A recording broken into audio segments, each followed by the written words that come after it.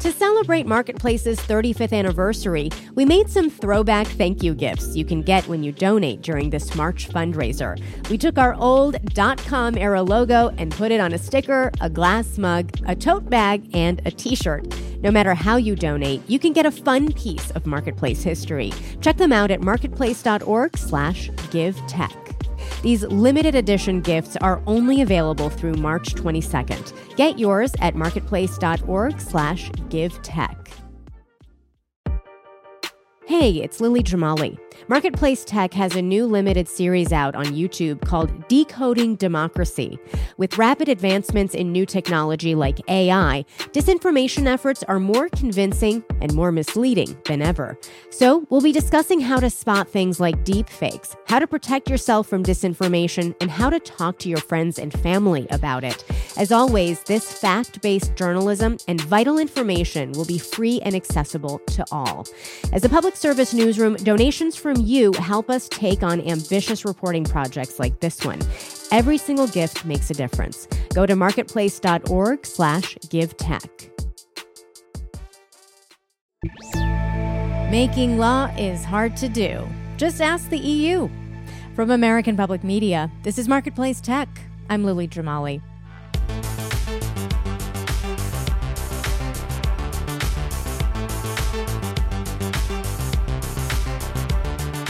It is Friday, which means it's time for our weekend review, Marketplace Tech Bites.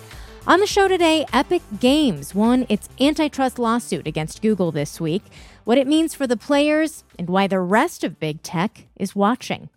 Plus, Netflix releases viewing data for its entire streaming catalog for the first time. Just what did we all watch? But first, it took 37 hours of marathon negotiations for the European Union to pass what's being called the world's most ambitious law regulating AI. Now the hard part, hashing out the details, a process that got underway this week. Axios tech policy reporter Maria Curi joined me to talk about Europe's AI Act. This is a really big deal. I mean, it's 450 million consumers in Europe that will eventually be impacted, and huge market for the biggest tech companies as well as smaller players. It's also important because, once again, Europe is leading the way in global regulation. The US likely won't do exactly what the EU does, but certainly people here are paying attention to how it all plays out in the EU to inform policymaking here. What does the law require tech companies to do if they do, want to move forward and operate in the EU? So this deal, which was reached last Friday, does a few things. It categorizes AI rules based on risk. So minimal risk, limited, high, and unacceptable risk. And each category has its own set of rules. It also creates mechanisms for monitoring advances in the technology. It enforces transparencies. And so companies are going to have to disclose certain data and certain information about the products they're developing. And it also imposes financial penalties for noncompliance. So companies could pay up to 7% of global revenue if they don't comply with the different aspects of the law. Yeah, and it looks like there is still quite a bit to hash out here. Officials have almost a dozen technical meetings scheduled over the next several months. What are some of the details left to work out? So part of the reason why those 37 hours were so long and gruesome was because there were two major issues at play that were being debated by, France, Germany, and Italy that wanted to water down parts of the bill. Three of the biggest economies in the EU, we should mention. That's right. And then Parliament, who was opposed to doing that. And the first issue is really the most contentious one. And it has to do with facial recognition for policing and national security reasons. And what the conclusion they came to was that scraping faces or security footage from the internet to create a facial recognition database was not going to be allowed, but there are going to be exemptions. So, for example, law enforcement can still use real-time recognition to combat things like trafficking, terrorist threats, to track down criminals more generally. But one of the things that still has to be hashed out in the implementation process is what legal basis these things are going to be implemented with. The second major issue that was up for debate and why lawmakers were up for 37 hours straight was this issue of foundation models.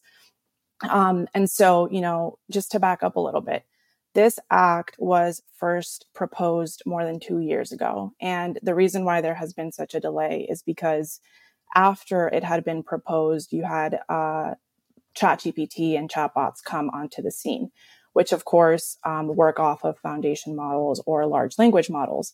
And so this is one of the final sticking points that officials were debating, and how to categorize these models that have such a huge potential for innovation. If they were to put them under the high risk category, they would have been subjected to very onerous, reporting requirements, data disclosure, rigorous testing. So instead, they landed on categorizing it as a general purpose AI system. General in the sense that you could use a chatbot to come up with a cake recipe, or you could use it to, spread disinformation. And from there, they decided how to actually impose rules on companies that are developing these models. And we see a lot of this conversation framed around this notion of not wanting to stifle innovation. We saw those 3 countries that you mentioned kind of framing it in that way. We also see that framing here from people like Senate Majority Leader Chuck Schumer. But it's more in the context of like a national security thing, right? Where it's like we need to compete in the U.S. with China on AI. We don't want to put too many guardrails around this, right?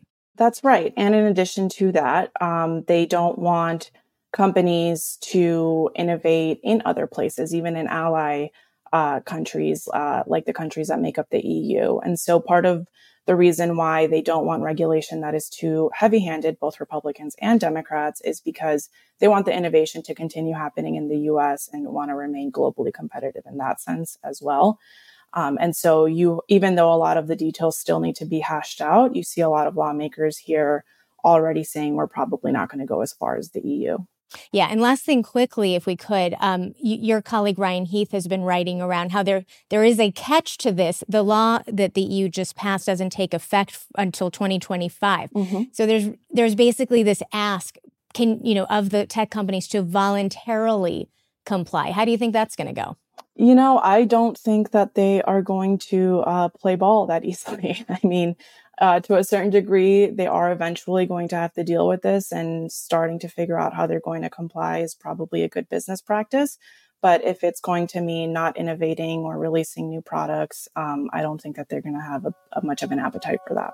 We'll be right back with more of Marketplace Tech Bites Week in Review with Axios reporter Maria Curi.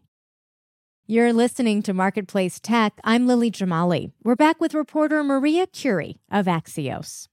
We're going to move now to our second story, Epic Games winning its antitrust lawsuit against Google. A federal jury in San Francisco on Monday deciding unanimously that Google's Play Store violated antitrust laws. Maria, let's go back to the beginning to 2020 when Epic tweaked the Fortnite app so that users could pay Epic directly instead of going through Apple and Google's payment sharing systems. Epic is then removed from the app stores for both companies. What should we take away from what the jury decided here? I think one of the things that we need to take away is that once again, the action is happening in the courts, not on Capitol Hill. And even though the effects of this, the real world effects of this, won't be seen for a long time because Google has decided to appeal the case, and that could delay this by years.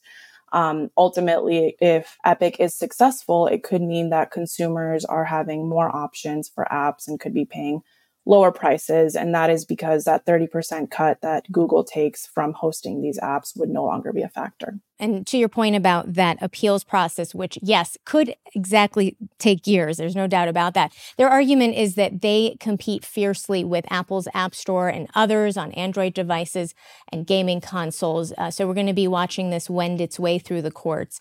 Wired called this the first significant U.S. courtroom loss for big tech in years. What does the verdict in Epic's case against Google mean for other big tech companies? Are they worried right now?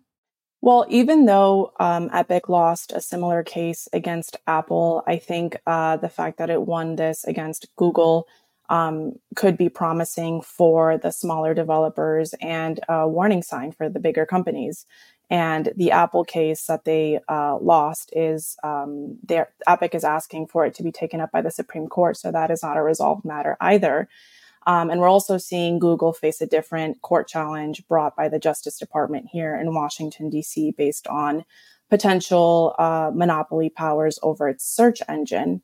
And so even though Congress continues to lag behind and not really move on this issue, I think companies are on alert because of all of the action that could happen in the courts. Yeah, a lot happening with Google and these competition actions on various fronts.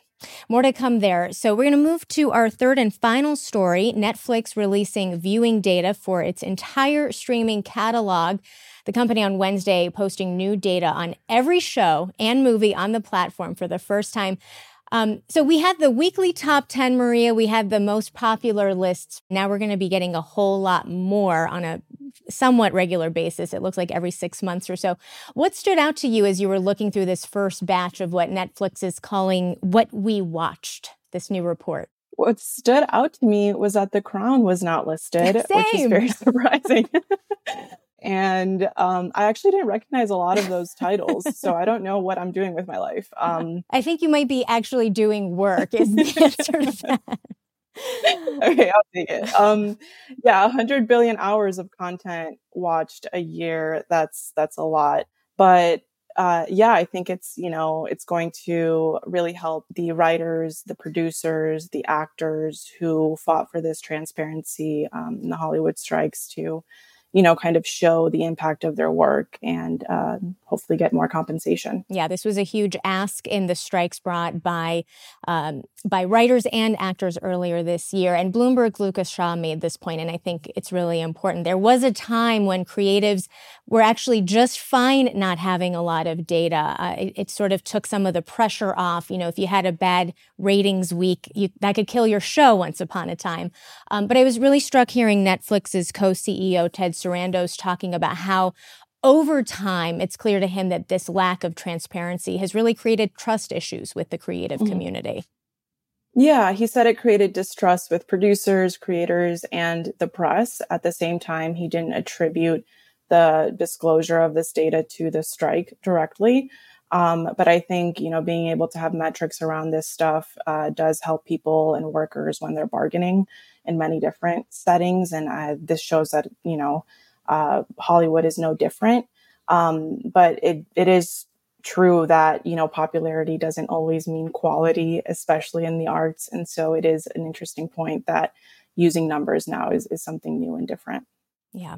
We do have to tick off a couple of names here. So The Crown, not on the list, to my dismay and yours, it sounds like. Yes. The political thriller The Night Agent was the most watched title in the world on Netflix for the first half of this year, followed by Ginny and Georgia Season 2 and the debut of the South Korean series The Glory. I have watched exactly 0 hours of any of those shows. Me either. But now I have weekend plans, I guess. But can we just dwell for one moment on this? The Night Agent generated 812.1, I love the 0.1, million hours of viewing. Just that one show. That is amazing to me. Yeah, that's absolutely wild. But people clearly love to Netflix and chill and decompress that way. And that's also very relatable. That was Maria Curi at Axios. You can find the full video of this episode of Marketplace Tech Bites Week in Review on our YouTube channel, Marketplace APM, and subscribe if you haven't already to watch us every Friday. Rosie Hughes produced this episode. Jesus Alvarado and Daniel Shin also produce our show. Gary O'Keefe and Becca Weinman are our engineers. Daisy Palacios is our senior producer. Kelly Silvera is our executive producer. I'm Lily Jamali, and that's Marketplace Tech. This is APM.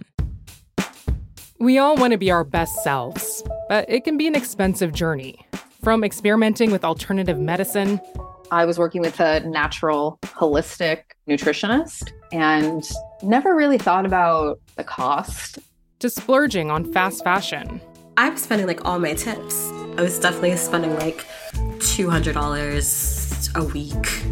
I'm Rima Jerez, host of Marketplace's This Is Uncomfortable. This season, we explore the cost of self-care and the real motivations behind our spending choices. Listen to This Is Uncomfortable wherever you get your podcasts.